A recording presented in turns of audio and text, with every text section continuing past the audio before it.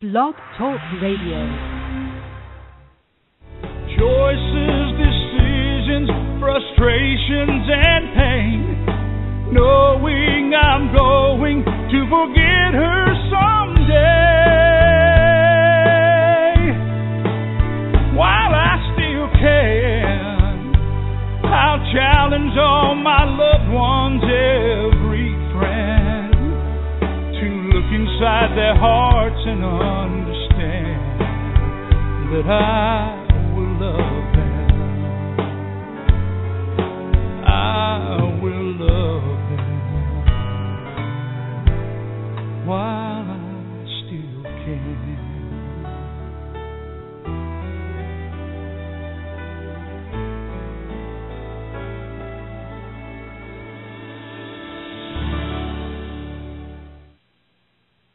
Well, hello, everyone, and welcome to Alzheimer's Speaks Radio. I'm your host, Lori LeBay, founder of Alzheimer's Speaks, which is an advocacy-based company providing multiple platforms to shift our dementia care culture from crisis to comfort around the world. And we believe by joining forces and sharing knowledge and having these everyday conversations that we have here on Alzheimer's Speaks Radio, that we can help remove the stigmas and the myths attached to memory loss and help those living with the disease live a healthier, purpose-filled life. And together, we can help everyone else understand what it's really like, what are the true needs of this disease, and try to get rid of the fear and the isolation that encumbers so many people dealing with dementia. At our core, we believe that collaboration truly is the key to winning this battle, and I know that we're having a huge effect because we were honored by ShareCare with Dr. Oz as the #1 influencer online for Alzheimer's, and that would not have happened without all of our listeners.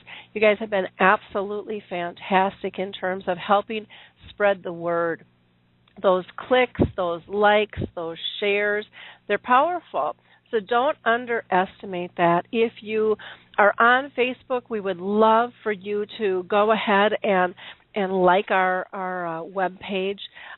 We would also love for you to like us on the Blog Talk Radio page. If you have a Twitter account, please feel free to tweet out these episodes, because you never know who in your sphere is going to need information next. And, by just having it out there, it relaxes people, makes them feel a little bit more comfortable, and they can reach out for that information when the time is right for them. We really do need to get this conversation up and running. And the only way we're going to do that is kind of a grassroots effort with all of us getting involved. So again, I really want to thank each and every one of you for your help and for your support. On Alzheimer's Speaks, for those of you that are new, we interview all different types of people. And today we are going to have an inspiring author. We're also going to have the executive director of Alzheimer's Disease International on with us from London, Mark Wortman. And but we interview people that have dementia. We interview people like you. Maybe you are a family caregiver. Maybe you are a professional caring for somebody with a disease. Maybe you have a neighbor or a coworker. You could be an advocate, a researcher. Maybe you've got an idea that you want to share with people. Maybe you've got a concern. We want to hear it all, so feel free to call in and join the conversation. This by no means is a one-sided conversation at all. Before I introduce our first guest, though, I do want to just give a shout-out to a few of some of my favorite organizations, ones that I really think need to be raised and people need to be more aware of them, that they are here. The Alzheimer's Disease International Organization, again, with Mark is going to be talking the second half of the show, is a fabulous organization, though. It is the organization of all the Alzheimer's associations around the world, and so no matter where you are, you're going to be able to find what organization is closest to you. Plus, they have scads of great information. They do global reports. And also have lots of great support information on their site as well. The Alzheimer's Research and Prevention Foundation has been around for 20 years, and they take a holistic approach. So they've got some really cool stuff on lifestyle, what you can do differently from eating and exercising and meditation. And, so I would highly recommend that you go check them out. And they're at alzheimersprevention.org. The Lewy Body Dementia Association, the Association for Frontal Temporal Lobe Degeneration, the National Aphasia Association are all specific types of dementia. And, if you're dealing with any of those, they can really, pop up and help you with some of the specifics of those diseases. The Alzheimer's Studies group, where you can find them on Facebook as the Alzheimer's Teams, or you can go to alzheimersstudies.com, has a trial on tau, and they were actually on the show last week talking about their study. One of their investigators was on with us, which was very interesting. Music First with Choral Health. I'm such a believer in music and the arts, and Trin Rosili is going to be talking with us about her book and some of the things she's up to, and she's big into the arts too and just does a wonderful job. But Music First with Choral Health is just so powerful. I call them prescriptions, music prescriptions, because they can figure out what will help your person with dementia eat, sleep, wake up, switch moods, all kinds of things. It's pretty fascinating stuff.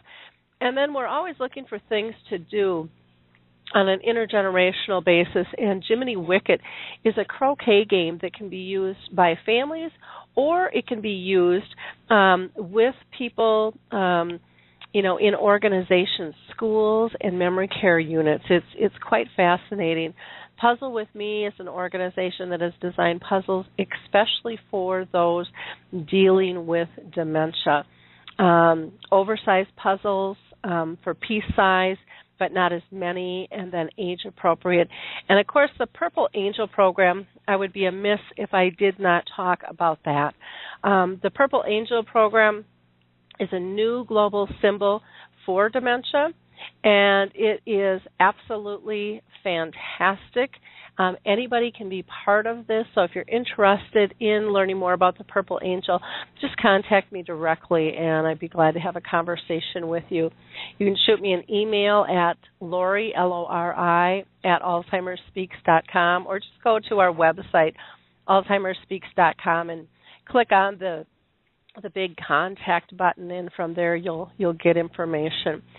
So let me go ahead and introduce our first guest. Trin Rose Seeley is a professional caregiver, a photographer, and a musician. She grew up with a brother with special needs, which helped her really form this sensitivity to those who can't say who they are, but often respond positively when she shares the best stories of life. Trin is a passionate speaker, writer, and collaborator with others who share this hopeful approach around Alzheimer's. She's written a book. She's created a app for your phone. She teaches on a regular basis an art class for those with Alzheimer's and related dementias. She has been on our show before, and she truly is a joy to have with us. So, Trin, welcome to the program. How are you today? Thank you, Lori. I am good, and I'm thrilled to be on your show again and share ideas with your listeners, and look forward to meeting you when you come down to Phoenix in a month. We're really opening the way for you to come and visit. We're thrilled to invite you this way, warm it up for you. Yes, I am very excited about going to some warm weather. It's like, I don't know, they were talking 55 below with wind chill, and I haven't really checked to see if it's gotten that cold or not, to be honest with you. So but I am definitely looking forward to going down to Phoenix. I'm going to be speaking at a MESA conference down there, and then also with the Alzheimer's Research and Prevention Foundation and a couple other groups. I'm going to be speaking in Scottsdale as well. We just got that formalized on the 27th and 28th. So if you're in the Phoenix area, please check us out. We'd love to have you come to either of those events. Trin, it's been a year since we've talked. So what's going on with you? What have you been up to? I have been having a good time sharing stuff and endorsing many wonderful people and recommending them for all the resources you mentioned. It's just so wonderful. I got to spend time with Mr. Jiminy Wickett up in Colorado several years ago. He does a terrific program with that wonderful game croquet, and it's just delightful for all ages. And I also met the head fellow of Choral Health, which you mentioned, Music First. Just incredible to help people go through their day with music that gets their energy up, brings it down gently, just with wonderful music. So it's fun to hear all these wonderful people that you've mentioned as well that I've enjoyed sharing with other people. I especially enjoy sharing those things on my Facebook page, which is just bustling with all sorts of good resources. I've been doing talks and trainings. I've been doing this wonderful art class that we'll talk about some more. My app became ready, which I'm thrilled about to share with people. And I had my first wedding anniversary, which I'm very pleased about as well. Oh, wow. Yeah, and you should be. And you should be. So you've been married 1 year? It's almost 2. So almost yes. 2? Okay. Well, congratulations there. That's exciting. It is. Feels good. And he's cheering from the other room. Well, it's nice to have our cheerleaders. That's fantastic. You had mentioned that you had met James with Jiminy Wickett, and it really is very fun to be able to meet these people all over the world and connect and see these passions ignite. And there's so much going on that so many people don't know, so it's important for all of us to share that information and really make a difference, because it's fascinating, and it makes such a large impact. This way of communicating, we get all sucked into marketing plans and doing things, but it really is just this normal everyday conversation that really has, in my opinion, the most power and the most effect. So it's fun to hear that you've been connecting with others. Can you tell us about your art class that you teach in Surprise, Arizona, and how does that affect your artists and your caregivers? Yes, it has a very good and positive effect, so they say, and I believe them. The class is called Mindful Art, and my colleague and I have been teaching that class for a year now. We started last February in a community art center called WHAM, What's Happening Art Movement. It's a terrific space, terrific people. Those children from the 60s said, we need to call this the What's Happening Art Movement. But it's very wonderful to be in a community art center where we are raising awareness about Alzheimer's and truly raising the awareness that these are people first, that are artists, and they're interested in creating art and telling stories on a theme and singing songs that make them laugh and make them remember other things in their lives. So that's what we do. We start with music. We talk about New Year's resolutions or Valentine's Day, the birth of jazz we're talking about in February, and it gets our energy up in a positive way. We talk, we laugh, and then we create art, and it's just delightful. And we also do a separate caregiver experience, a support group for the caregiver, because my colleague Annette and I both really feel strongly that the support person needs attention too. we can create this great time for the person, the artist, as I call them. But we need to also serve the caregiver who's worked hard to get that person there this morning and has an hour and a half to be supported as well. So we provide local resources of groups around that can give other attention to them during the rest of the time. We run this class a couple of times a month, and it's just delightful to see what happens for the artists who come. They just turn back into themselves, and the caregiver who comes back is often surprised that they told you a story, or they sang all the words to that song. Yes, they did, because we gave them an opportunity to do that.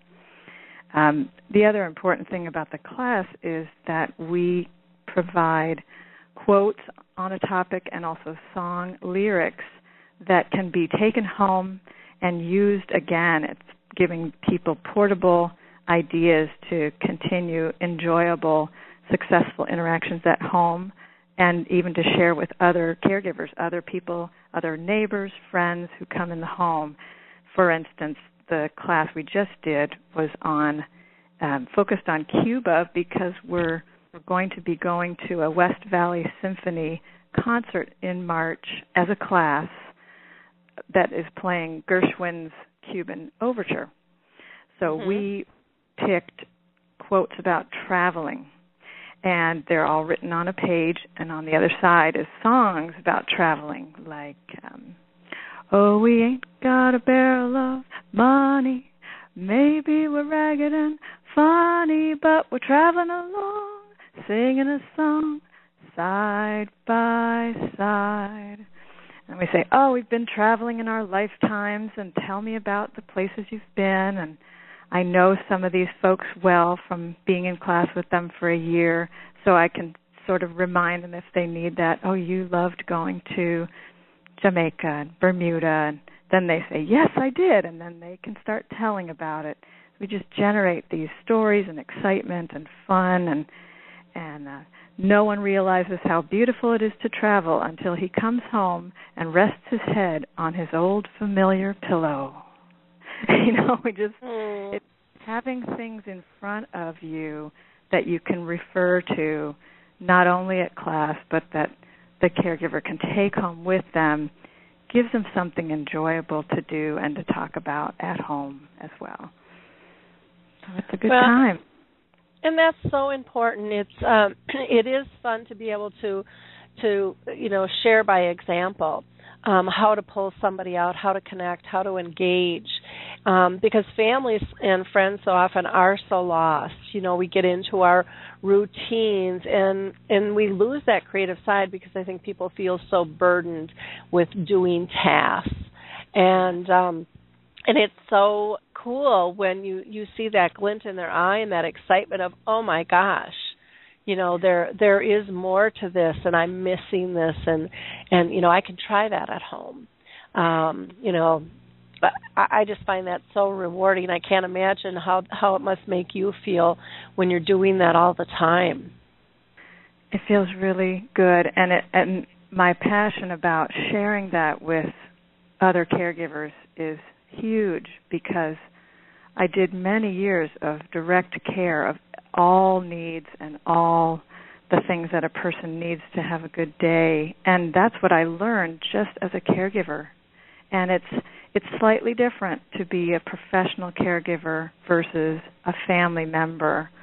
But even in the private one-on-one care that I did in private homes, give me their best stories. Tell me what I need to know about this person that I can talk about and praise them for and bring to the forefront, so that that person recognizes me in the moment as a person who knows them and understands and appreciates and values who they are. And then it's the activities of daily living, as we call them, go better, because that person already feels like this person understands me, and I can trust them to help me in the bathroom, help me get a shower, help me get dressed, because I have a synergy with this person. They get who I am. And that I've learned that, and I have have shared that in my book. I felt strongly about writing it down so that caregivers would get that inspiration within themselves and say, I can still tell the best stories about my family member, and it will generate positive energy around our everyday activities. Yeah, and that is so critical. When you do these classes, Trin, how often do you do them? Are they weekly or monthly? We do first and third Thursdays, as it turns out. So we do 2 classes a month, and I'm looking to create another class near where I live. I drive a fair distance to this wonderful art center because they're definitely the right energy to be part of. So, 2 times a month, and it's wonderful to tell about other classes that I'm finding out about in the areas, to say there's more resources out there to join in, generate this positive energy. And what time do you do the class? Is it an hour or 2 hours or? We do an hour and a half, and we had to be doing the class in the morning, 10:30 to 12, which was a very good energetic time for people. We've switched it to a 1:30 in the afternoon, which also is a good energy time, not too late in the day, and perfect for the new attendees that have come in the new year. They all said this is a great time to come, so I switched the class to suit their needs as well. But 1:30 is a good time, and an hour and a half is just right, not too long and not too short. Okay. And is there a cost for this program, or do you run on grants, or how does that work? I'm learning more about grants. We have some private donations that have been supporting our class. We charge a $10 fee for the class, which covers all the materials, support group time, and an artist's experience, as well as printing the lyrics and newsletters that we do. And we would love to make it free, and we're working towards that in the new year. But it feels good to have it be a low-cost option for people. And I always say it's not as much about creating the art, although we do create some beautiful art. It's more about bringing up a person's energy, and some caregivers have said, they felt so much better for several days afterwards, after your class, because we're engaging people, we're connecting, we're telling stories, we're laughing, and it's a really good way to spend time in the class. Oh, very neat. For a class size, have you found an ideal number? Is it can it be too small or too big, or what have you found works well for your class size? We have found that between 4 and 8 people is great, and even the space in the art center dictates that a little bit, but in terms of paying attention to everybody and making sure every person is really enjoying themselves rather than being confused or disoriented. So between 4 and 8 is perfect.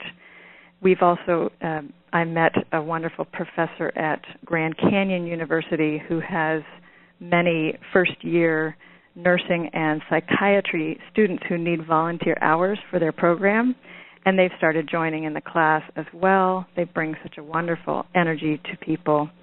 And so we need to start renting the larger room because we got all sorts of people in there nursing and giving good attention and listening. And even if a person doesn't even put pencil or paintbrush to paper, they've had a good experience being part of the class. So I'm making room for the people who go into the classroom. Just did a training with those students a couple weeks ago, and especially just to tell them that what we're doing is reminding people of their lives, as well as suggesting a direction to go with creating art, and then just seeing how they respond. They might do something completely different than what you suggest, or they might be grateful for giving them a direction, an idea of something to do. There's an artist, a resident artist at WHAM, who rents studio space and creates her art there. Her art is just full of little buildings and color and figures, amazing, colorful things. And as I got ready for this Cuba focus for our class, I borrowed a picture of hers to put in our classroom because it looks like Cuba. It's this colorful and beautiful hot air balloons and flare. And we just looked at that picture, the whole class, and said, let's create something like that if you feel inspired by these colors. And we created this huge picture of a hot pink building, a hot blue and hot yellow, because that's the picture we had of Havana, gorgeous colors. Uh-huh.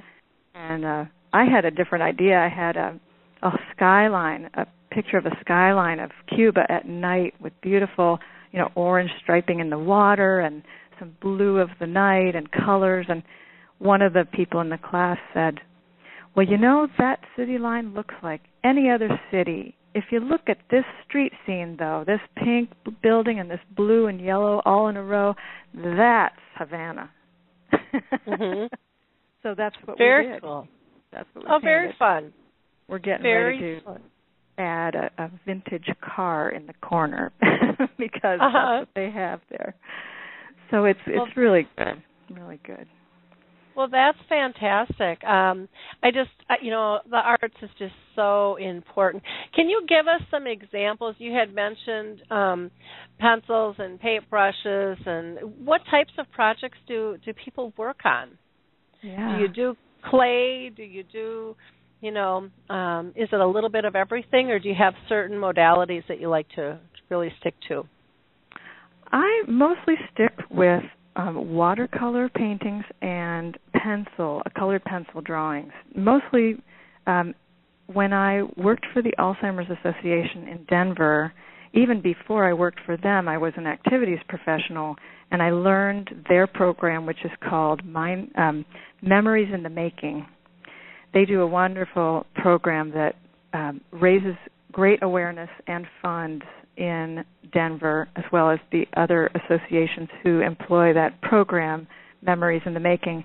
And about 10 years ago, they were very focused on watercolor paintings. There are some other techniques that I'm continuing to develop and prepare to add. But what's nice about watercolor is it's non-toxic, it's easy, it's there, it's available. And as it turns out, these particular people who've joined this class, many of whom have been painters in the past, so they're familiar with a paintbrush and water and what to do, and they create some beautiful things. There's a lady who loves her pencils, and so she'll draw anything that's in front of her with her pencils, and she'll look very carefully at the colors. And she was a junior high art teacher in her career, and stamps too. Her husband has now brought in some big, beautiful stencil-type stamps that have, a filigree of flowers around the corner. Or I also purchased a flower stamp because she loves flowers, to paint flowers and create flowers.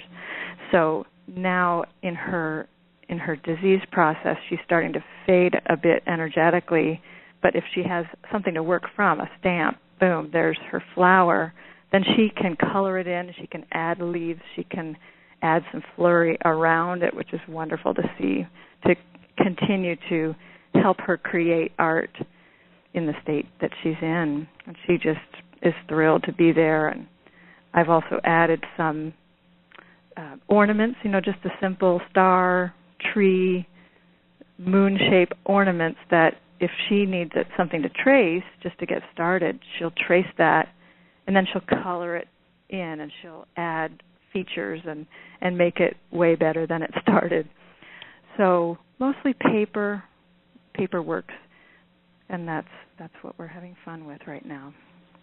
Well, and that makes sense, and it's something that most people have done in a lifetime, so it's not like you're introducing something new, for them to deal with. And the watercolors, like you said, it's just so free-flowing. It's just a beautiful thing to be able to watch and see them grow, because there is no wrong, when you're doing that stuff. So it's a win-win situation, which is wonderful. you have done some stuff where you've pulled together where you think you can make it easier for kind of waiting at the doctor's office and having a better time for everyone. And that can be one of those just drudgery things, sitting in a waiting room. How can you, help a caregiver make that doctor's visit more comfortable? Yes. Well, I've first created my book, 15 Minutes of Fame. One photo does wonders to bring you both back to solid ground. And from creating that book came the art class, as well as from my past experience with the art program, and a phone app that I've had the fortunate opportunity to create and design with Arizona State University Technology and Education Department. It's an app for caregivers that they can use to bring these ideas again to the mind, to the caregiver's mind as well as the person with dementia. The app is called Alzheimer's Story Starters, and it's out on Android phone. The iPhone technology, we're still working towards getting that flowing a little easier. The Android version is working very well, and it is full of pictures, photographs that I've taken, song links to YouTube that people can listen, they can sing along. One user of the app told me that she danced the evening away with her husband after they listened to one of the songs. Aww. Put on their old albums and started having a wonderful connection that she was missing with her husband with dementia. But that having a song in her ear and his ear made them say, hey, let's put on our old favorite records and do some dancing. And so that's what happens with the app. We've got a button that has photographs that you can look at. It has song links. And with YouTube, you can go and investigate further choices than just the links that are provided, so people can expand on that. It also has a button called Starters that has several small little story ideas, like there was a time when, or I remember when you did this, or let me tell you about your gardening award that you got. It gives you just an idea, a starter, a quick sentence starter. When a caregiver feels frustrated that their family member can't say or tell a story, it's my turn now as a caregiver to start the story. And once you get started on your stories, it very well may spark a story in the one that you're caring for. And one of the other buttons is called Example, and it just has a story you can read. Here's an example of a crazy time when I was racing to the airport and didn't get to my flight on time because I was going to the Midway Airport instead of the O'Hare Airport, and I was only 19, and I didn't realize there was another airport. And it's just a short, funny story on these topics, seasons, celebrations, ideas of funny things to talk about that will give you something interesting to do while you're waiting. Oh, that's fantastic. And again, those conversation starters, they're so simple, but it's not how we normally communicate. And so I think it's wonderful that you've built that tool to help people engage. That's just such a great benefit to everyone. How do they get the app for that? People can go to the site that is called appszoom.com. So it's appszoom.com. And what you do is you go to the site, appszoom.com. You look in the top search bar in the top right corner and type in Story Starters. And what will pop up is there are a few choices out there. This one has a blue stack of books, and that's the icon to look for, is a blue stack of books. And if you have an Android phone, then you can click on that icon and it will download it to your Android phone. And off you go. And it's free, and you can then have access to stories, pictures, songs, and ideas of ways to tell a story that you can carry with you. It's another portable way to have a bunch of great things to talk about. Okay.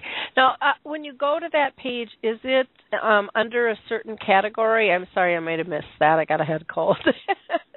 Yes. It's the easiest way to find it is just to type in story starters at the top right corner of the page, and then it will pop right up. That's the easiest way to find it, because they have a lot of different apps on that site, and that's the way that in the searching has gone very well for me and the users of the app. Okay, and I just did that. It popped up really quickly. The only thing I will note is for anyone who goes to Apps Zoom, and again, that's APPS Zoom.com. The search bar is in that upper right-hand corner, but it doesn't stand out because it's kind of a black-gray on a black-gray. And so, but it's right on top of where it says developers in blue, and you can type right in there. You'll be able to find it fairly quickly, but until you put your cursor there, it doesn't lighten up. So just a tip on that one. But other than that, it's really easy to find, and looks wonderful. So, well, that's cool. Yeah. That's very, very, very cool. And free to boot. I mean, people, come on. I know. That's Go for pretty fantastic. There's nothing wrong with that. I have a great story to tell about it if you'd like to hear. I'd love to hear that. Yeah, please.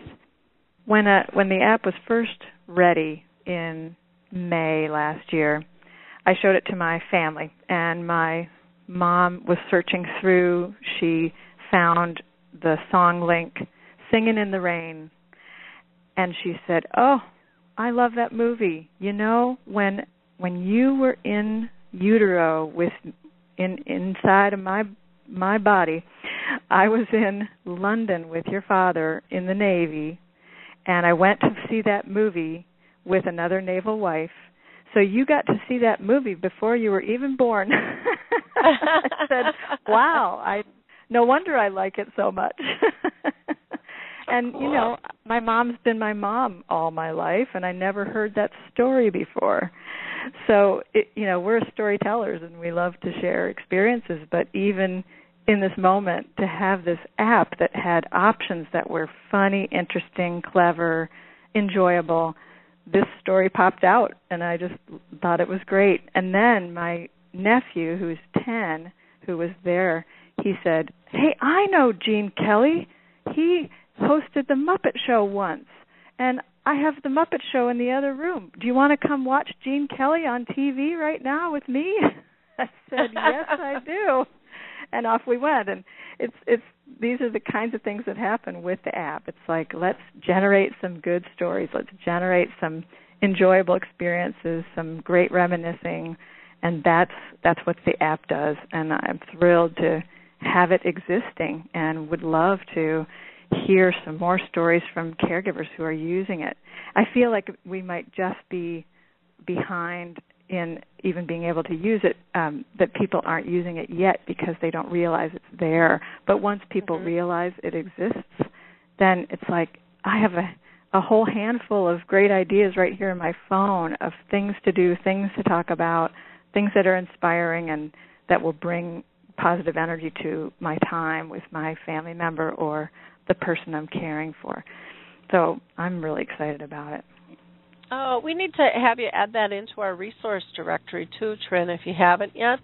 I just pushed it out to my Facebook group as well, and if you want to do an article on that and submit it to me for the blog, I'd be glad to push it out that route too, so that we can let people know more about that. Say, I had a question, and I forgot to ask this when we were talking about your class. I'm going to backtrack a bit. Is the class just for people with dementia, or do their caregivers or care partners come with them as well? And it sounded like it was just them, but I wanted to make sure that was clear because I had a question on that. Mm-hmm. We have two experiences running at the same time. So the caregiver brings their family member to the art class, and then they step into the next room and have a support group at the same time. I always invite the caregivers to peek in if you would like to see what we're doing, and often they're just really ready to have some time to share what's going on for them in a quiet and private setting. At the beginning of the month, we had a couple of groups in Surprise, Arizona, where we do the class, who created a special class allying with the West Valley Arts Council and Benavia, and there are two groups that do a lot of programs in the West Valley here. And so we advertised in a way that invited some new people to the class, and we did that class all together with the caregiver, which was great as well for them to see that by singing and telling stories, all of a sudden our energy has risen and we're ready to create art. And people created cards, greeting cards to bring home, as well as watercolors and larger pictures. And it was great. But we really love to protect that energy for the caregiver to have a separate experience for themselves while we're doing art with our artists. Okay, well that makes a lot of sense there, and I like that you've got something for both parties to be able to do. That's absolutely wonderful. Now another thing, we get questions all the time, and maybe you can help with this. What should a care partner do when the person that they're caring for is looping or asking the same question over and over and over again? Do you have a way to be able to shift that dynamic? Yes, and again, it comes all back to having something good and enjoyable and inspiring to talk about. And that was what I lay out in my book very specifically, is how to do that. How do you create resources that you can draw on that give you something more enjoyable, more anchoring to talk about than getting confused.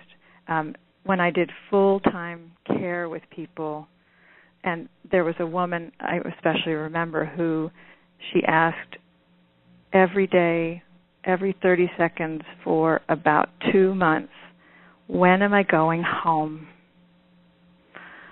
And she just asked it over and over. And I spent a lot of time with her, and we did different things together. And what I learned about her is that she was a master gardener. She had beautiful gardens in Colorado, and she loved getting out. We would go on van rides every few days. Sometimes I was the driver. Sometimes I was a passenger and a person sitting with people. So I would sit with her, and we'd look out the window, and she would say, "When are we going home?" And I'd say, "Well, we're going home in about half an hour. We're out looking at the mountains." And she'd be comfortable with that for about 30 seconds, and then she'd say, "When are we going home?" And I'd say, "Well, we're going to be home just in time for dinner. It's going to be the perfect time to arrive because we're going to have a great meal, and you're invited." And then she'd say again, "When are we going home?" And I would say, "Well, we're going home in time to meet your daughter for dinner because she's coming over tonight." "Oh, she is? Oh, I'm so glad she's coming over." And in the answering the question different ways, I was trying to find out what the root of the question was. Sometimes you find out, sometimes you don't. But often what I've experienced is when a person is asking the same question, it's because there's something they want to know, and you have to find out from different angles what that might be. She was missing her daughter. She wasn't thinking about her childhood home. She wasn't thinking about her home as an adult. She was thinking about her daughter. And I finally got it. And I could say it. "She's coming to dinner tonight. Oh, I'm so glad." and then she could be more comfortable for that period of time. Then after that period where she was just disoriented and didn't know what was going on yet, she stopped asking that question. She was done. She felt like she was home enough to be relaxed and to let go of worrying about that. That's one thing about asking the same question, is to answer it different ways. Another thing to do is to say something different. Say, well, you know, I've been wondering the same thing, and I thought we should have a cup of coffee before we go. And then you bring over a cup of coffee, and you bring over something delicious to eat, and then you start talking about those times when she always made the scones for the tea for the mother's group when the kids were young, and you go a different direction. You take that energy in a different direction, and you create home. You anchor. You ground each other by something that's just slightly going around the corner. It's not going too far away from when are we going home, but it's creating home right there. And that's good too. Those are two different aspects. One is to sort of look at it straight on and try and find out what's up.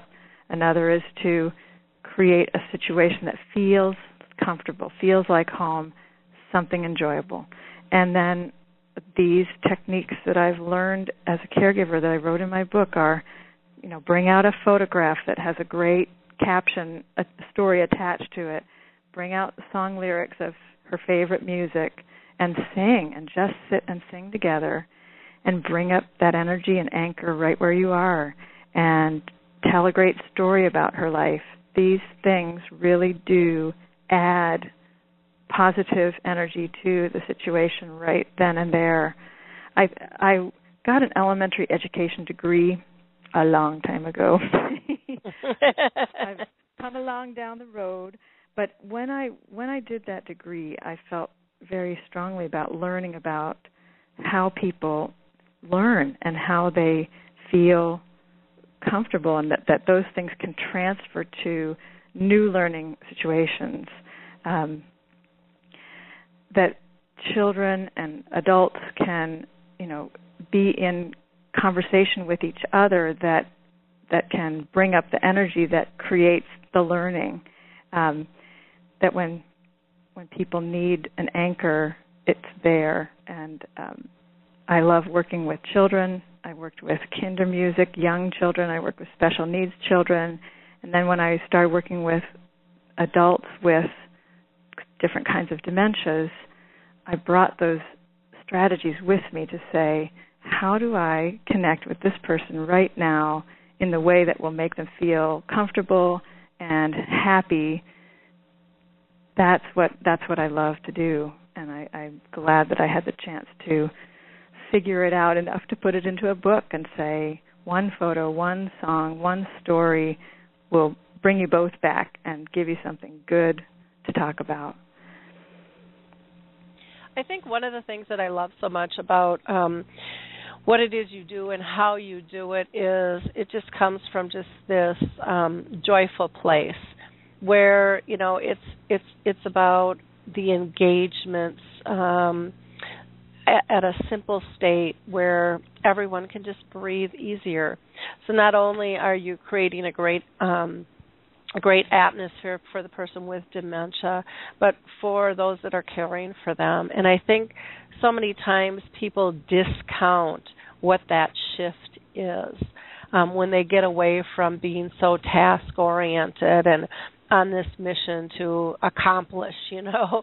It's kind of like this Mission Impossible type scenario, and we add all this extra stress to us, and we forget about having fun. We forget about what the core of our relationship really was. We forget about being silly and laughing, you know, and so many people won't laugh when illness strikes, and that's one of the things I think that's at most people's core of their relationship is like you can let your hair down, you can laugh, you can cry, you know that person's there for you all the way around, and you know, we need to create that comfort, we need to create that space that helps us both survive and thrive and enjoy life.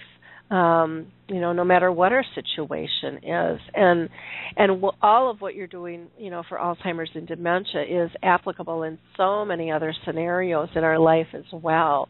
I mean, it's just, for me, I know getting to that place, because I was a control freak for a long, long time, driven by my checklist and my, the power of that check on the paper that I completed something. And I had, I was great socially. I interacted and, I did all the things I was supposed to do, but I just do them at a whole different level now that I've let go of the, I just don't let the task control me anymore. I let the environment in this situation drive what is needed and really try to connect first. And still get my job done. Don't get me wrong there. But it just has taught me to approach things so different. And when I've let go of control, I gained so much, and I had no idea what I would gain in my life, but I gained, a calmness. I gained a confidence. I gained just this peacefulness of it's okay. I wasn't driving, and riding the stress train anymore. And that was just massive for me. And I think that's one of the beautiful things that you teach people is just the beauty of the connection and not losing a relationship because of a disease. None of us should give that up. But it seems like in so many cases it's the first thing to go. Absolutely. Because our culture, our general culture runs in that way. It says you need to be faster, stronger, better, or I'm cutting you off. And that's painful. It doesn't actually work in the business world either, and that's why I am grateful to have been raised the way I was and the experiences I've had to say I'm going to generate excitement around all the resources that I see, and there's many more, for supporting people with Alzheimer's and their caregivers. And for me, personally, I feel very strongly about supporting everyone in that circle of care. It's the caregiver, the person they're caring for, and anyone who joins in, whether it's a professional or a family member who has been estranged and finds a way to get reconnected and wants to give direct support now, hasn't been able to do that and now knows how to do it or finds a way, or at least the commitment to wanting to help and support. Everyone needs to be supported in that circle. And that's how I created the strategies I did to say there's so many people involved here that need support, and you have to feed and support the caregiver as well as the person with the disease that's struggling. And then everything can go up from there. All the energy can raise up from that point to say, telling stories, singing songs and showing photographs and spiritual resources and their favorite book, and mark their page of their favorite book, put it on the coffee table, and anyone who walks in the door can pick something up about that person, or knows what their favorite book is and their favorite poem in that anthology, can open it right up and start reading it. And that person with dementia is going to say, or spark up and say, and have a reaction that's positive, because you've already set them up with a red carpet. Here's the things that will give energy to this person and support both of you. And that's wonderful. When people are in their homes and they make the choice to add some professional care, it's so essential and wonderful to have 3 favorite stories, songs, or photographs right on the table, because that person is walking in and they don't necessarily know anything about the person they're caring for. They could just start marching into the kitchen and making food. They could start doing laundry, but hey, why don't you make a real personal connection with the person you're caring for, and how to do it. Here it is. Here's 3 things to tell her every time you come in. And then the person with dementia starts really trusting that person who's new to them, but they feel known, they feel valued right away. And what better way to do that than create those few things that tell the story of that person? Exactly. Exactly. Well, it's so fun, listening to you, Trin, because everything you do is really about teaching people how to be able to live life better, and all of your skill sets that you're putting out there are transferable ideas that can be done pretty much anywhere and any time, and I think that's fabulous in terms of being able to expand somebody's toolkit in terms of what's out there and what can they do and how can they do it, and getting people to understand that there's not a right or wrong. It's just pick something and try it and see what works. And it might work now and it might not work later, or vice versa, and that's okay, because it's not about tallying up failures. It's about trying. It's my mantra is it's about progress, not perfection. And not too often in life do we do everything perfect. So stop thinking that you're going to get it perfect when you're dealing with somebody with dementia. You don't the rest of your life either. Sorry to tell you. For any of us, any age or any relationship, that's it. To me, that's why I put on my website all about Alzheimer's and everybody else.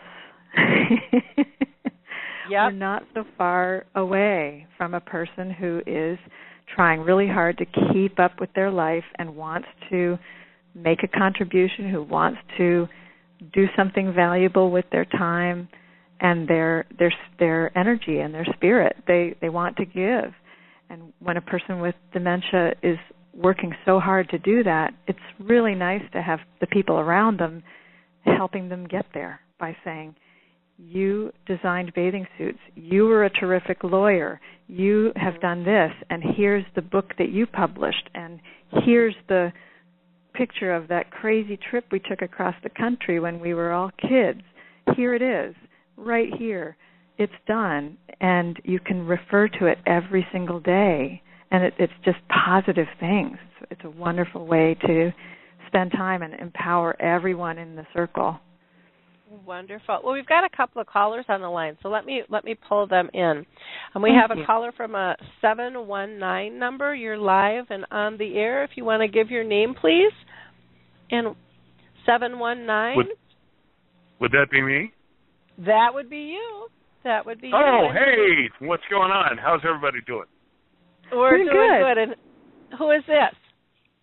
My name is Roger, and I had the fantastic opportunity to spend the last days of my father's life with him as he passed away due to complications with Alzheimer's. And I think the biggest stigma about Alzheimer's is the fact that as an adult child of an aging parent, we are so terrified about the fact that in our 20s, 30s, and 40s that our parents are going to be facing this problem, and we're horrified about the fact that as far as how it's going to disrupt our life. And I initially went through that paranoia, but when I moved back in with my father in order to help take care of him, it was one of the most rewarding experiences I ever had. Wonderful. There was nothing to be paranoid about it at all. That's great, because there is a lot of, I mean, it's spooky stuff. It's the unknown, and a lot of what we hear, in the news is negative, and it's kind of fear-driven a lot of times. Yes, it is. It's that initial anxiety that will just drive you up the wall. But once I got into it, once I just sunk my head into the program, it was not that hard. I mean, there were some difficulties here and there, but for the most part, it's, that's your duty as an adult child of a parent with Alzheimer's. You come home and you take care of mom or dad or both of them. You just do it. Mm-hmm. And that's the natural order of things. And you're fortunate to have that because there's so many people, that lose their parents when they're in their teens or even younger, Mm-hmm. and don't get a chance to know them, and don't have that opportunity. And if you're facing this situation, just don't be afraid. There's nothing to be afraid of. This is the way it goes. One of the things that I know I really enjoyed with my own mother was, as the disease progressed and her skill sets declined, I got to see her how she was, and this is how I choose to put it in my mind, but I got to see her how she was as a child. And that was such a gift, because she was so joyful, and she didn't have the filters. She didn't, she wasn't worried about what everyone thought. She was just this innocent soul that was just, for me, it was just a beautiful thing to be able to be part of. And so I thank you very much for calling in, Roger. Trin, did you have anything else you wanted to add? I'm so glad to hear from you, Roger, and it is inspiring to be present with your parents when you get that chance, and you've chosen to do that, and it's lovely that you have. So thank you. Hey, no problem. And I really appreciate your radio show, and take care, Lori. Oh, okay. Thanks, Roger.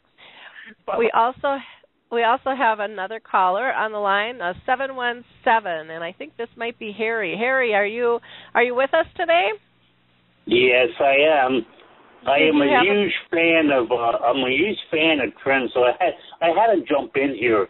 I'm really interested in your art class, Trin. Now, when I spend a lot of time with people with dementia, and I like to get them involved in the type of art that tells a story. In other words, it could be finger painting, whatever, but they use all their senses. Okay, like when you might be painting flowers, and I want to know what they smell like. Yeah.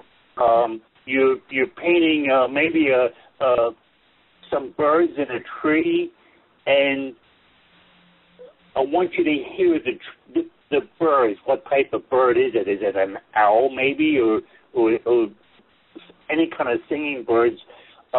Maybe you're painting a picture of a factory and smoke, or a house and smoke is coming out of it, and what does that smell like? And is it a bakery that you can smell the goods?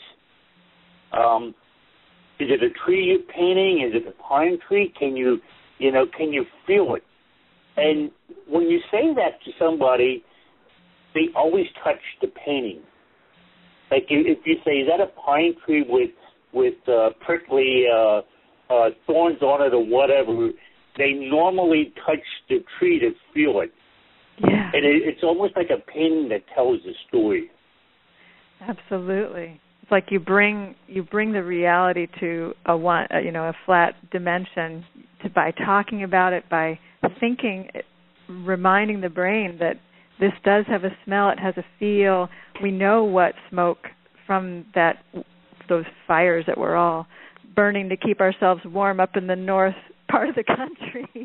We know what that smell is, and we love that smell, and we love the flowers. The rose smell is just a treasure to me.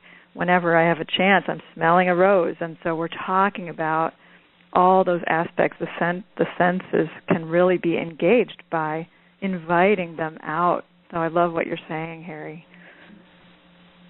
Wonderful.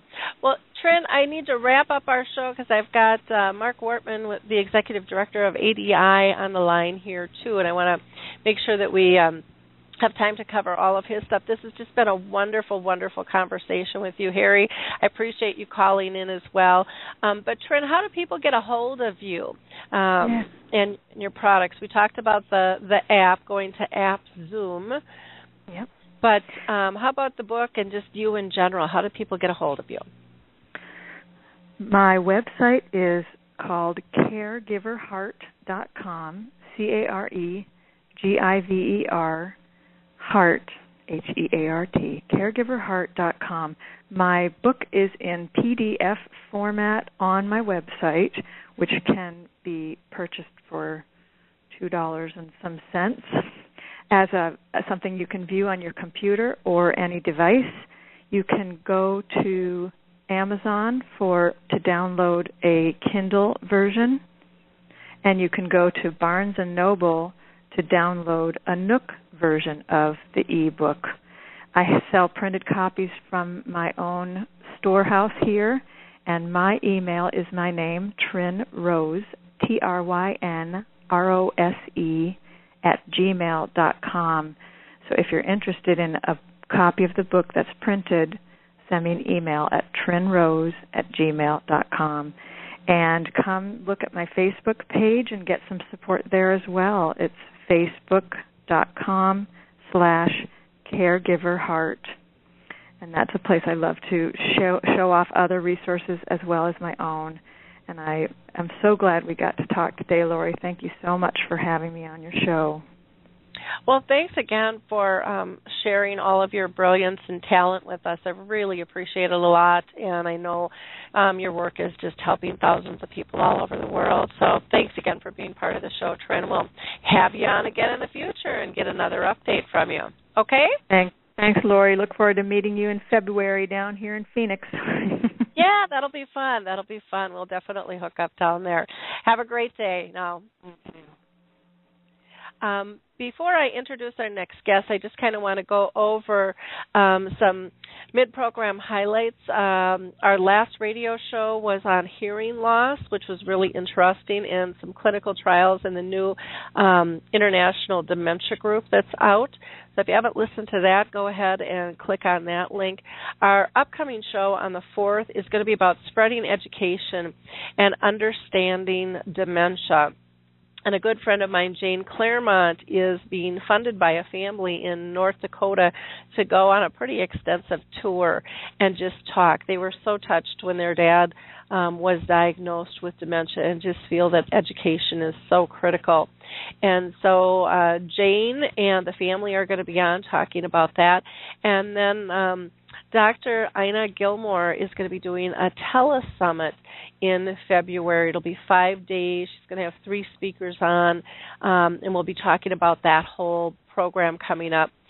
Today at 3 p.m. Eastern Time, 2 p.m. Central, noon Pacific Time, we're going to be doing a Dementia Chats webinar, so you're more than welcome to join us there. You can just go to alzheimersspeaks.com, and on the home page there's a link to that that'll get you in there, or if you want to watch it later, all of them are recorded. I will be posting that later as well.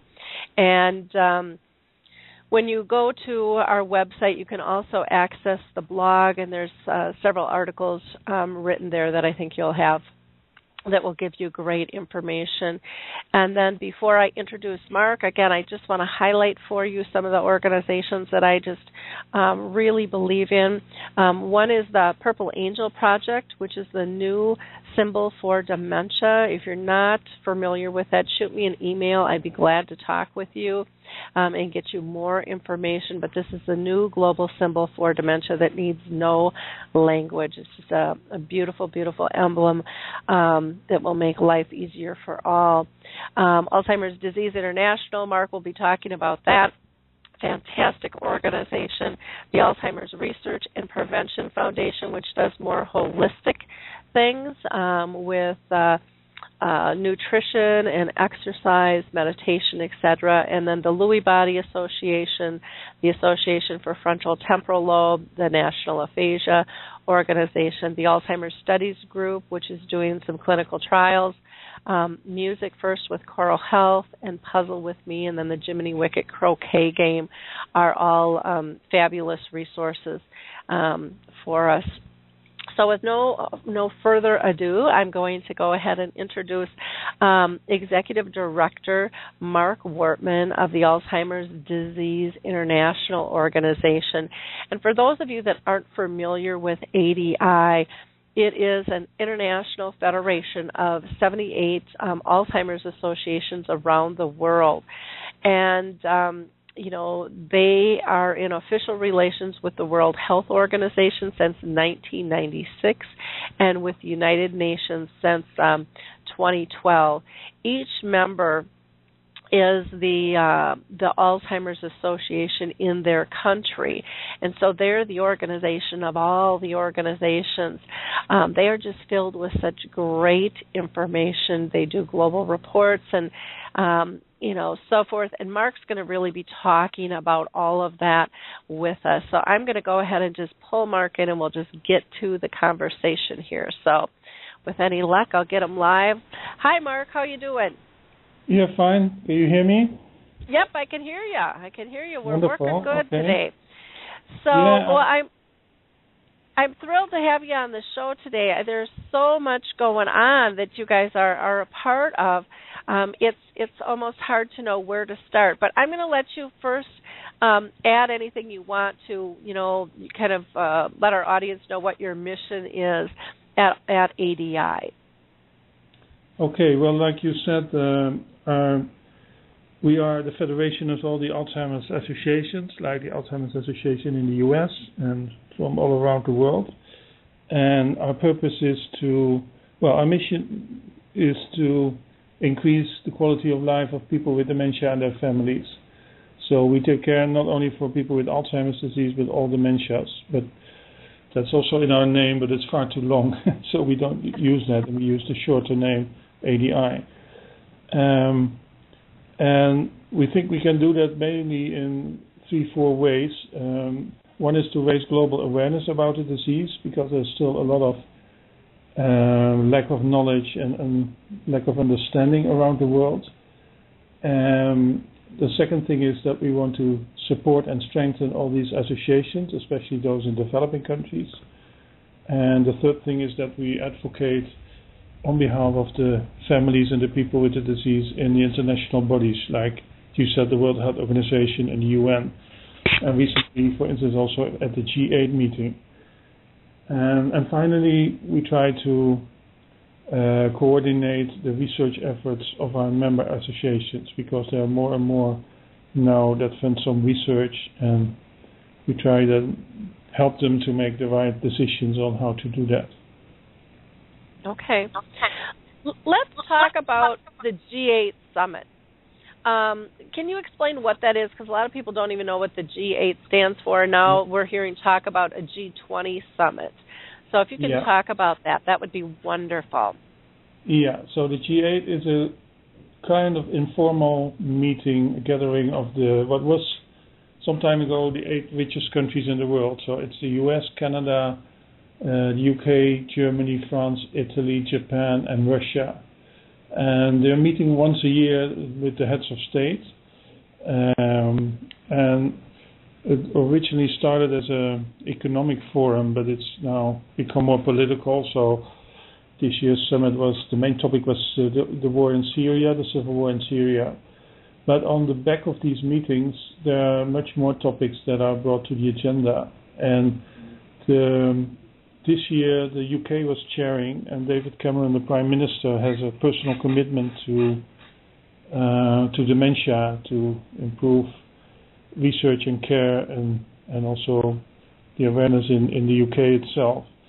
And he thought it was appropriate to put this on the G8 agenda as well, and ask his colleagues for comments. And then they decided to have a separate summit in December in London. And that was a meeting of the ministers of health of these 8 countries. But they involved much more organizations and people. So it was quite a large meeting, like 150, 200 experts, including a number of people who live with the disease, and one of them spoke in public. And I think it was a unique meeting in a way that at the highest political level there was now commitment to take on the issue of Alzheimer's and dementia. And that hasn't happened before. So before it was more something that civil servants did, and sometimes the Minister of Health, but a really strong commitment from the top politicians hasn't happened before. So that in itself was already a big achievement. And there was the meeting was mainly touching at the issues without yet coming up with solutions. So it was also agreed to do a number of follow-up meetings within the G8 countries. And The UK is going to lead one on new funding models, public-private partnerships. Japan is going to hold a meeting on the care systems and care models. And Canada and France will work together on a meeting that touches on the collaboration between universities and industry. And that's all going to happen in 2014. And then in early 2015, there will be a big meeting in the US, in Washington, D.C., looking at all the research and where we are at the moment and trying to come up with new solutions. So that means there's a lot of energy now in the public area and public policy area to make steps forward and to look for solutions on different aspects.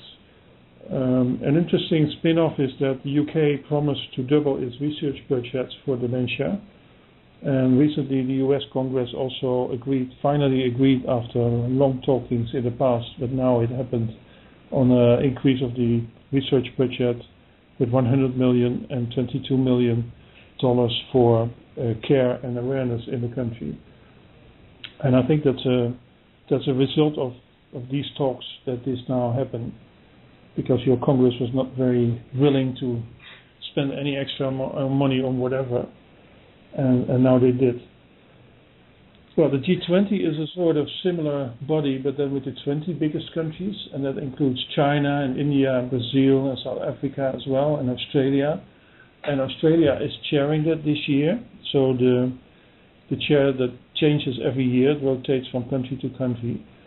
And now there is a movement in Australia to ask their Prime Minister to do the same and put dementia on the G20 agenda as well, which would be great, because then there can be a discussion with these big middle-income countries that are not so aware yet about the disease, but will see the numbers increasing rapidly with their aging population as well. Finally, if you have questions, please interrupt, because I'm talking too long. Oh no, I just find it so exciting that this is going to be happening. That the countries are coming together. And I'm hearing a little bit of background noise, and so I don't know if you have the radio show opened on your computer, that we might be getting some feedback. Oh, okay. I'm not sure how to change that. Okay. Because I need to listen to it myself as well. Okay. Well, we'll just work with it. I'll just be quiet, then we won't get the feedback. Maybe if I put my microphone a bit lower, that would help. How is it now? It's still getting it, but that's okay. If you don't have a headset on, it happens sometimes. So. No, I don't have that. Okay. Okay, I'll try to speak slowly. I wanted to say one more thing, because this event was happening. We invited people from all 8 countries from the Alzheimer's associations to come to London as well.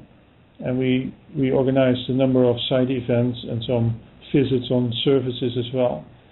And this group decided to create a global task force and work together on following up on the G8 as well in several areas.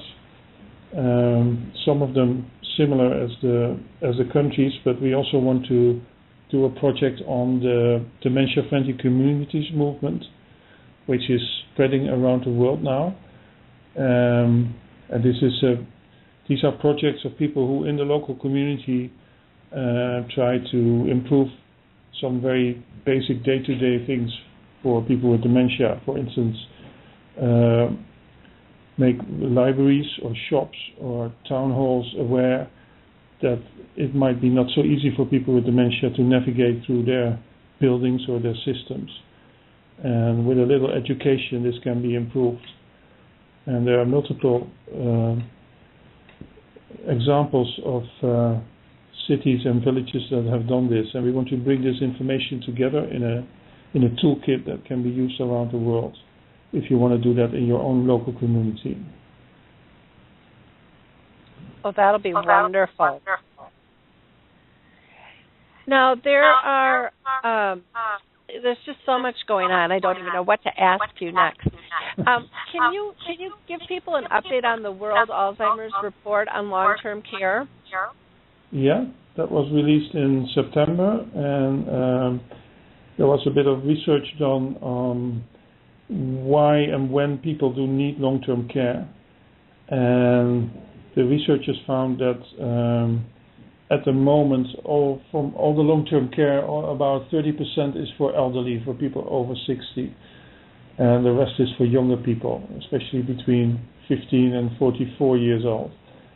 But we expect by the year 2050 that half of all the long-term care will be for elderly because of the change in demographics around the world.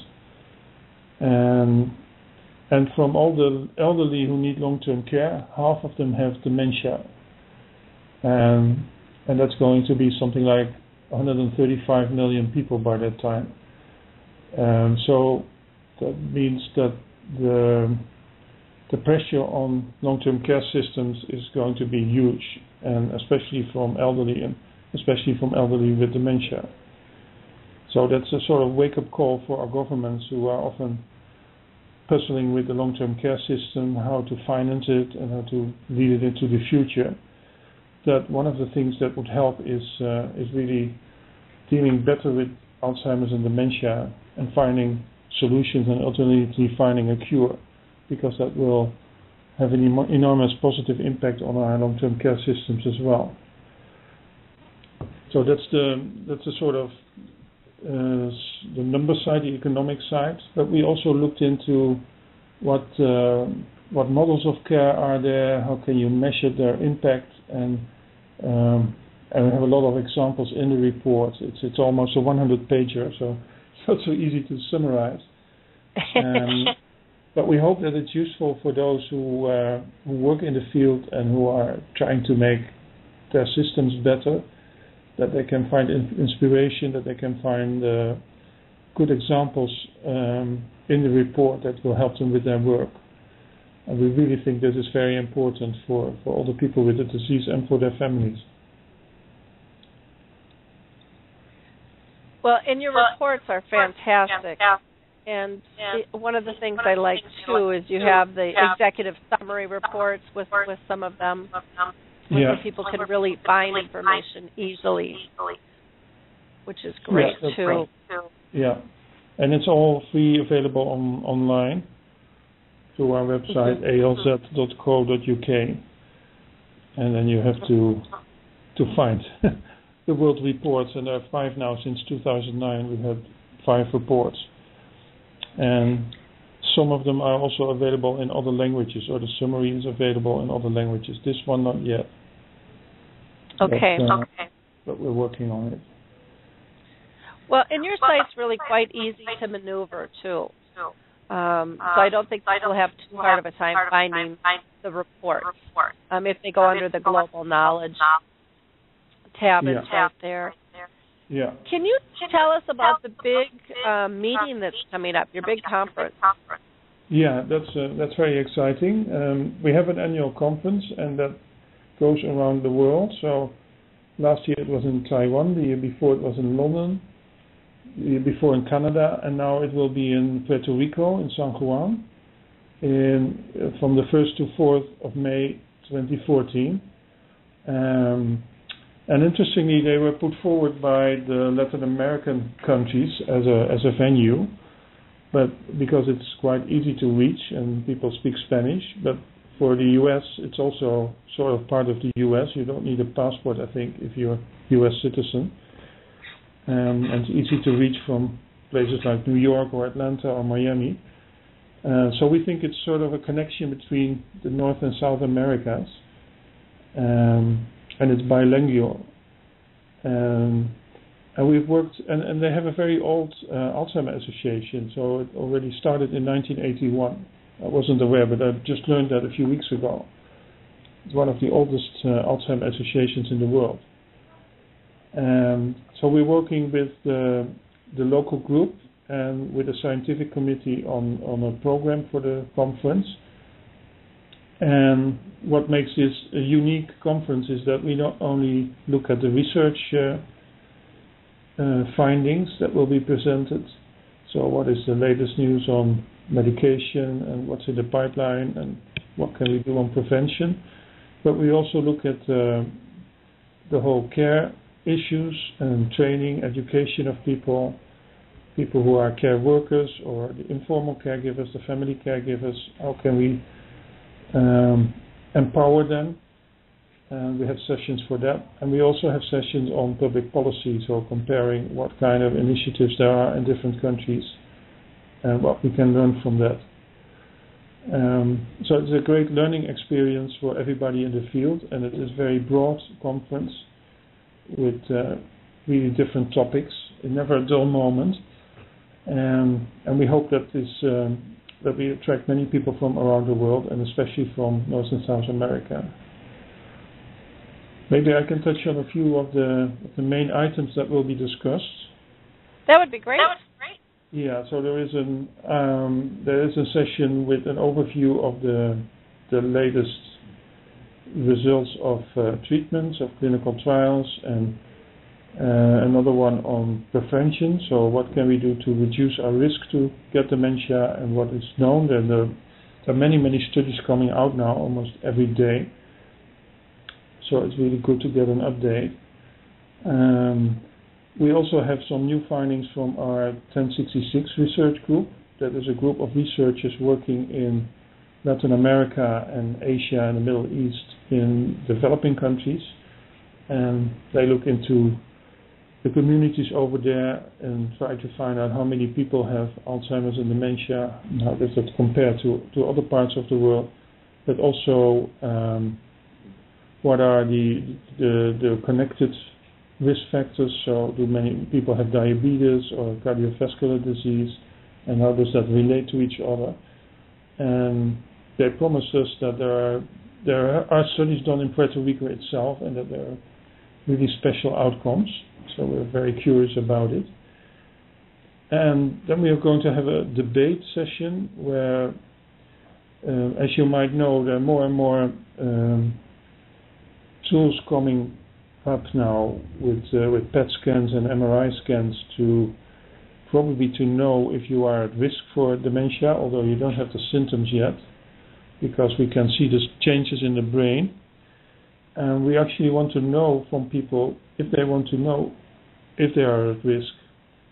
So if you are at risk of developing dementia before the symptoms occur, do you want to know or don't you?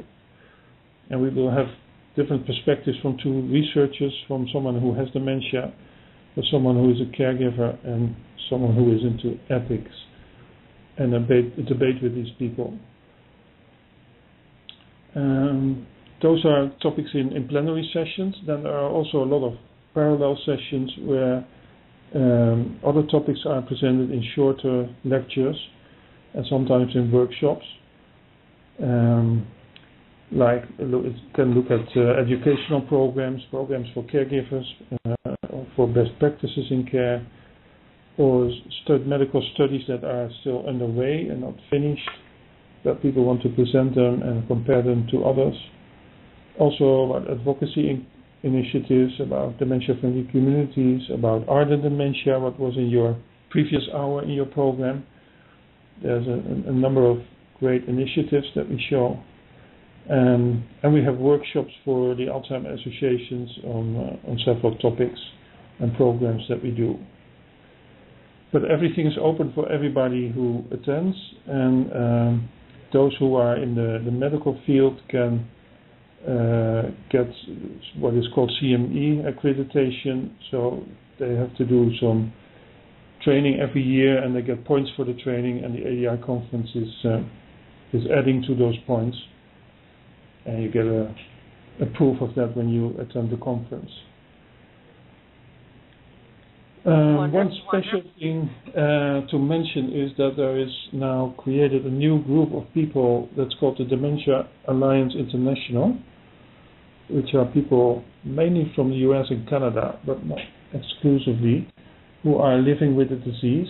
And they created a network, and they are trying to raise some money for members of the group to attend this conference as well. Because as you might know, most people are hit by this disease are also getting into financial trouble and have limited resources to travel. And we are really looking forward to this initiative, and I hope that we can welcome a number of representatives at the conference.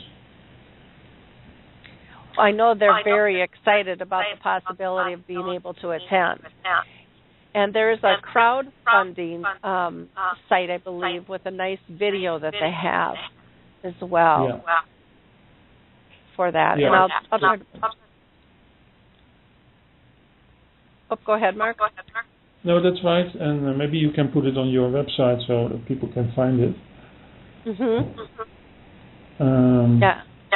And I hope this is not a one-off, but this will be something that can continue after the conference, when people have had the opportunity to meet and to present themselves over there, that they will find new members from other countries who can join, and that we really can create a global network.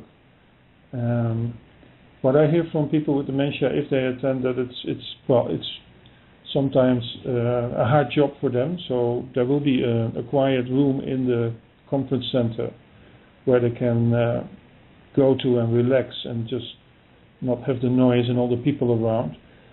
But it's very encouraging for them to speak to others and to hear about it and to engage with people in the same situation. Yeah, I think that'll be really, really powerful. And I'm just trying to find the link for that. So that'll be great.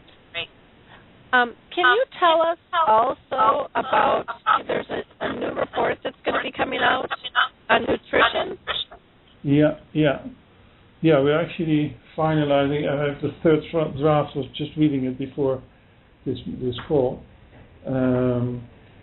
So we've been approached by a company that's actually catering for hospitals and nursing homes around the world, and they were wondering if it would be useful for them to know more about the relationship between nutrition and dementia. And so we agreed to work together on this report, and it's done by a group of researchers from London and from a few other countries, and they have looked at basically at two things. One is there any evidence, scientific evidence, from a systematic review of all the studies that some food would help us to prevent the disease or reduce the risk of the disease. So if you don't have it yet. And the other half of the report is looking at people who have the disease. How is their situation? And we know that often many people don't get enough to eat. So there's malnutrition, as it is called. And what are the strategies to improve that, especially for people in the later stage of dementia who might have troubles with eating and swallowing. So this report will be launched on the 11th of February. And as I said, it's always, working with researchers, it's always tied with the deadlines, and they want to make sure that everything is included and that everything is right. So we're finalizing the report as we speak, but it will be ready in time. And I think it's a very important topic, and it's something everybody wants to know about, and it has practical implications for day-to-day life. Now, yeah, of course, you would great. like to know what's in the report, but as it's not completely ready, I can not speak in too many details. Maybe in general say that it's not an easy. The first thing is not an easy thing. So, how does your diet involve? How does that impact on your chance, your risk to develop dementia? That's not easy to research, because it's often not just one thing that causes the disease. It's a complex of factors. So the report will look at a number of things that are brought forward, like antioxidants and vitamins, omega-3, Mediterranean diet, and more of those things. Also the role of obesity in relationship to dementia. And on the other hand, it will look at the undernutrition of people who have the dementia and what can we do about it. And there have been some very creative people who did research in this area on how food is supplied in nursing homes. And well, there's a classical story of someone who brought her father to hospital, and then when he came, well, not because of his dementia, but for another cause. When he came back, he lost a lot of weight, and it was apparently because he was never used to eat his food under this mushroom that was put in front of him. This silver mushroom which covered the food in hospitals, and he was not used to that, and nobody told him this is your food and can I help you with eating. So therefore he didn't eat very well while in hospital. And that's really a missed opportunity because it affects your whole health if you don't eat well. So on the one hand, I think it's important if we don't have dementia that we live healthy and that we eat well. But if you have it, then it's still important that people get enough to eat and that it's delivered in the right way. Very true. Very true. Well, that'll be an interesting report. Yeah. And one other thing that is a little bit related that's often also forgotten when people with dementia are in hospitals or in nursing homes, if they have problems with their teeth, then eating is difficult. But sometimes they're not able to tell you that this is the problem. So the people who care for them should be aware that it can be an issue. And there are specialized dentists who work for people with dementia, but it's not often discussed topic. Very true, and it's very important. Yeah. And the whole area of prevention and risk reduction is sort of our key topic for this year.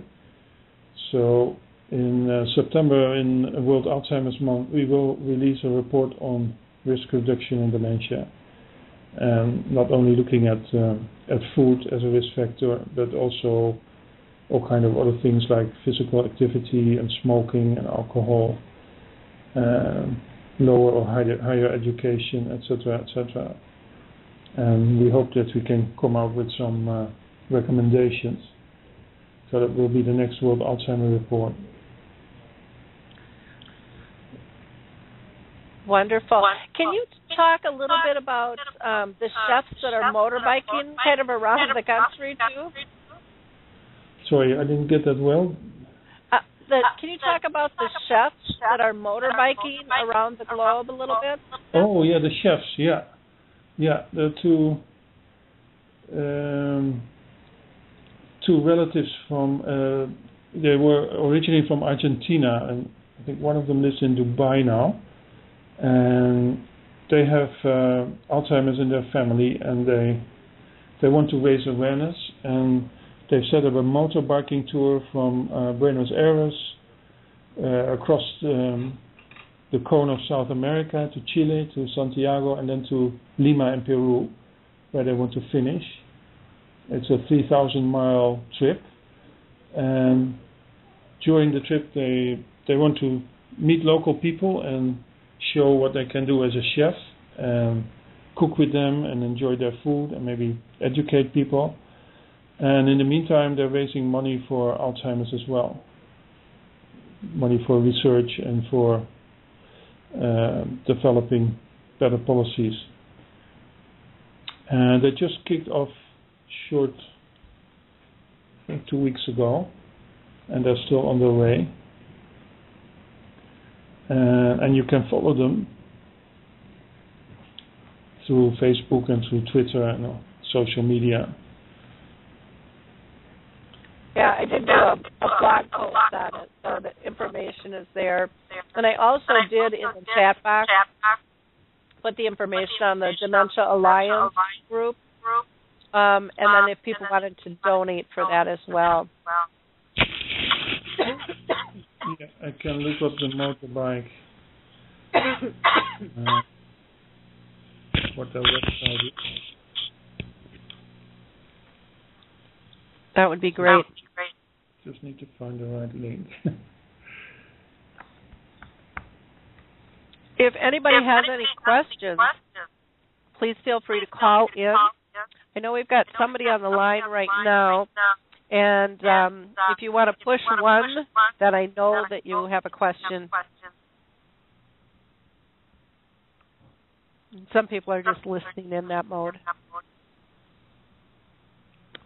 So the Facebook page of the chefs is Chefs on the Road for a Cause. Already 1,700 people, over 1,700 people have liked it, so, and they keep track of what they're doing. Wonderful. And it's both in Spanish and English. Mark, is there anything else you wanted to talk about on the show today?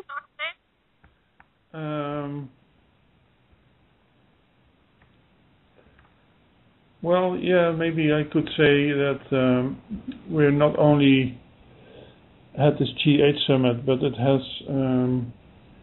had an impact on other organizations as well. And we were last week. We were at the meeting of the World Health Organization, and you can see that Alzheimer's and dementia gets higher on the priority list as well. And we are invited to work with them on a global action plan for aging and health that will be launched by the end of 2015. And they have asked us if we can bring in good solutions and good models from the Alzheimer world, because it will be one of the main topics of this work stream. And the other thing is that we're also talking to the other big chronic disease areas like cancer, diabetes, and heart disease about collaboration, because there are many things in common, and certainly now we look at prevention and risk reduction this year. There are many risk factors that overlap between all the disease areas. So we're looking at working together with them in informing the public. Well, that'll be good. Well, what's the best way for people to get a hold of you, Mark? Well, they can look at the ADI website, which is www.alz.co.uk.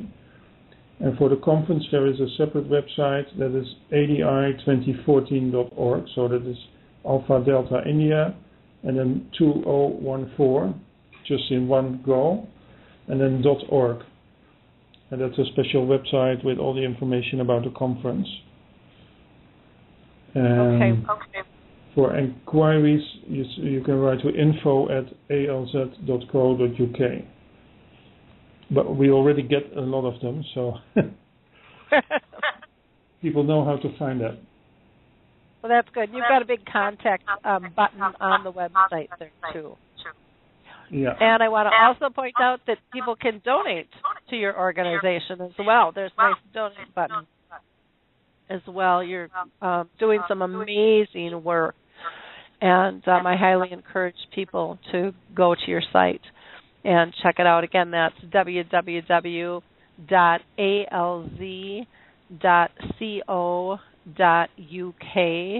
www.alz.co.uk on there. So, well, great. Well, this has just been a pleasure having you on the show again and getting updates. I was really hoping to be able to go to the conference this year, but I've got another conference that I'm going to be at, and so I won't be able to attend. But maybe next year I'll make the conference. So yeah.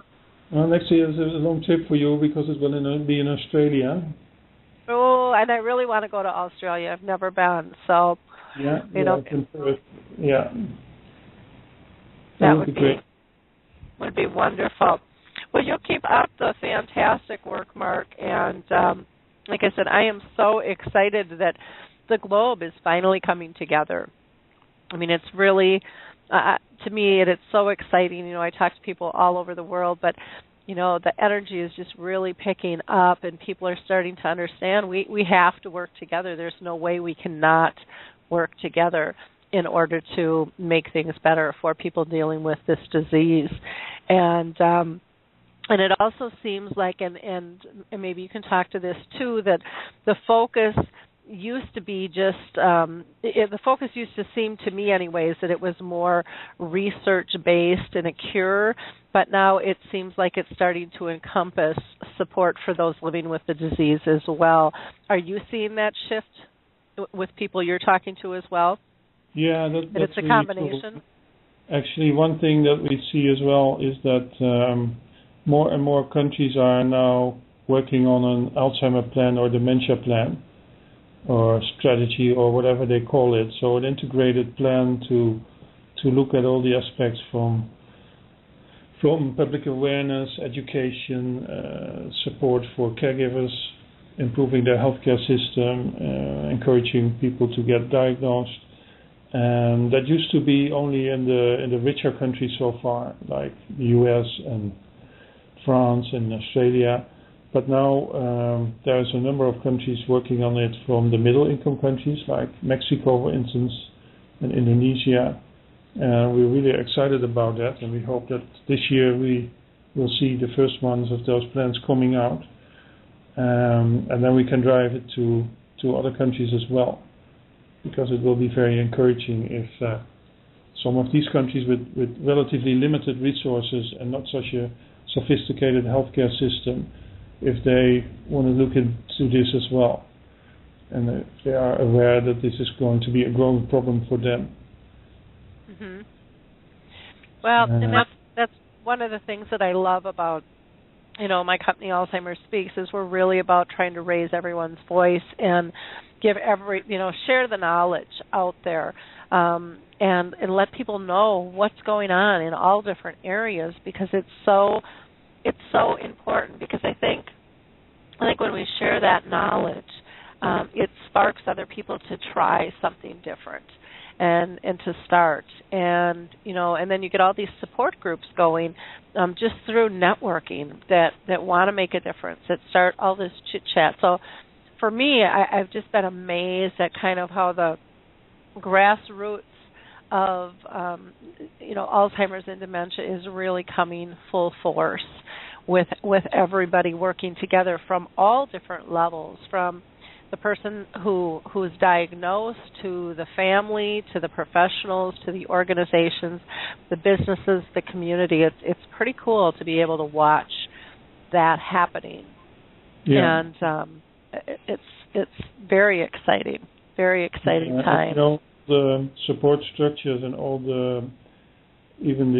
most of the healthcare work is all very local. That's all around the world the same.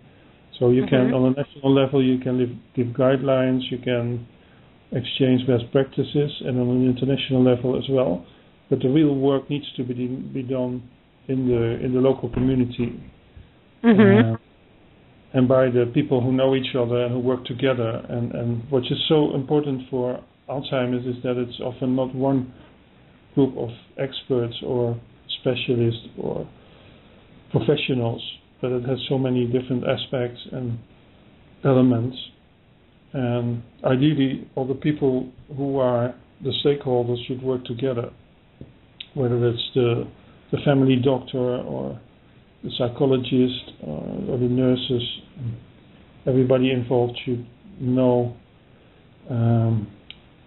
what they can do and what they can do with others as well, and refer to others. And that is often one of the things that are not very well organized yet. So the health systems are often very fragmented, and everybody's working in their own silo but don't know from each other. So that's one of the things that we see with these national plans. If people then go over their own specialty and look at the broader picture, then they get aware of opportunities for collaboration, and that makes everything stronger. Exactly. Well, and for those listening, I'd be glad to offer, if you have a business, product, organization, or tool that helps people with dementia, to go ahead and go to alzheimersspeaks.com, which is our website, and then in the header there's a couple of gold buttons, and one says Partnering Options, Share That You Care. And if you click on that, you can become a member of Alzheimer's Speaks, and then once you do that, you can register in our directory to let others know what your services are.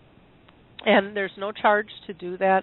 Once you register, you can also get our free tools that we have there as well. But, you know, it's just a matter of letting people know that you exist. This is a big world, and even though we might be across the pond from one another, there are ideas that we can share. There's information, and it's just been a brilliant, brilliant thing, again, to be part of. You know, I've felt honored to be able to bring the Memory Cafe over here to the U.S., where we've got over 100 of them now. We're trying to track down where they all are, because so many are volunteer movements on that. So we've even got a person who now is creating websites for them so that they can register and get into the directory. So, I mean, people are really working together in the dementia-friendly communities. We've got sectors for that. I'm working on a Purple Angel tab that'll tell people how to, you know, be part of that whole global symbol.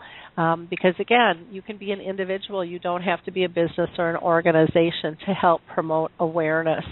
So it really is all of us working together, you know, at all levels to make a difference. And it's happening, and it's exciting. It's very, very exciting to do and to be part of and to watch the growth that has happened. Just in the last 2 years, I've just seen such a massive shift in attention to the disease, and it's wonderful. It's absolutely wonderful.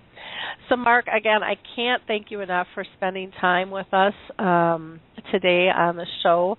It's always a pleasure to talk with you and to learn all about what you guys are up to. And I know next time we have you on, there'll be a whole other list and more reports coming out. And again, you said, was it February 11th for the Nutrition and Dementia report coming out? Was that the date that you thought that was going to be? Yes, right. Okay, wonderful. So people can check back on the site with that. In the meantime, you can, you know, get the World Report and find out a little bit more and sign up for the conference in Puerto Rico. Man, I'd be there if I wasn't going to be working someplace else. I was really actually looking forward to going this year because I haven't had a chance yet. But I guess it's next year in Australia for me then. So. Yeah. Wonderful. Well, in Puerto Rico, it's much better weather than you have in most of the U.S. now. Yeah, it's pretty chilly here in Minnesota. We are, I think, like 25 below, and they closed the schools for I think the 5th time due to cold weather. Usually it's snow, but it's the cold weather that's killing us here. And they've got shortage for propane for some people, and they're telling people to turn their heat down, and they're trying to truck it in. And yeah, it's cold here. It's cold. So I'm sorry to hear. Yeah. Yeah, it's pretty though. It's all, you know, we've got white, fresh snow, and the sky's blue, and you know things could be a lot worse. So it's okay. It's one of those things we like about our seasons here. That's what keeps us here. I guess. Yeah. Okay. Wonderful. Well, again, for our listeners, you know, go check out Alzheimer's Disease International. Again, you can go to www.alz.co.uk, or if you are interested in emailing them, it's just info@alz.co.uk. But you'll find lots of answers on their website, and you know, don't forget about that donate button there too. For them, they'd love to see a donation, or maybe you want to be like the chefs, and you've got an idea of how you could raise money for this wonderful organization as well. I'm sure Mark would love to talk to you on that too. Yeah, sure. So, thank you. Well, great. Well, thank you again so much, Mark. You have a wonderful day, and we will talk again soon. Okay? Yeah, thanks a lot for giving me the opportunity, and I always like to hear your show as well, and hopefully speak to you soon. Okay, sounds good. And best of luck at the conference. I'll be thinking of you. Okay, thanks, Mark. Bye now. Thanks, bye. Well, what I'm going to do is going to go ahead and wrap up the show here. Again, I just want to remind people that we're going to have the Dementia Chats, which is a free webinar where I interview people with dementia. That'll be at 3 p.m. Eastern Time, 2 p.m. Central Time, 1 p.m. Mountain, noon Pacific Time. And you can just go to the Alzheimer's Speaks .com, and it'll be right under the radio show. You can just click on that to enter. You don't need any password or anything. Just enter as a guest and come with your questions. This is an open, fluid conversation, and we always have great interaction and insights, not only from our experts who are diagnosed with dementia, but those in our audience as well as our participants. So we'd love for you to be part. Again, if you're interested in learning more about the Purple Angel, which is the emblem for the global awareness with dementia, please let me know. We've talked about the website for Alzheimer's Disease International. Again, they're doing great things. The Alzheimer's Research and Prevention Foundation. Don't forget about the Lewy Body Association if you're dealing with that, or the Frontal Temporal Association as well. Or if someone's having problems with speech, you might want to check out the National Aphasia Organization. And aphasia is APHASIA. Again, that's APHASIA. And then if you're looking for some things to do, again, remember Puzzle with Me, Jiminy Wicket, the croquet game, and again, Music First with Choral Health. And don't forget about that new app that Trin Rose talked about today as well. Lastly, I just want to thank Custom A Design, who's my web guys who kind of keep me on my toes and help me do all that I do with the website. I don't know what I'd do without those guys. So have a blessed and warm day. Got to be warmer than Minnesota, hopefully, where you are. And we will talk soon. Thank you again so much. Take care. Bye now. Hi, everyone. This is Meredith from the Senior Fitness with Meredith podcast, where I discuss all things for seniors, from fitness, your health and wellness journeys, how to be all over strong and beyond. I also have my mini podcast called Motivation with Meredith. It's a great, quick motivational pick-me-up for your days. Join me, listen now, search for Senior Fitness with Meredith on your favorite podcast platform.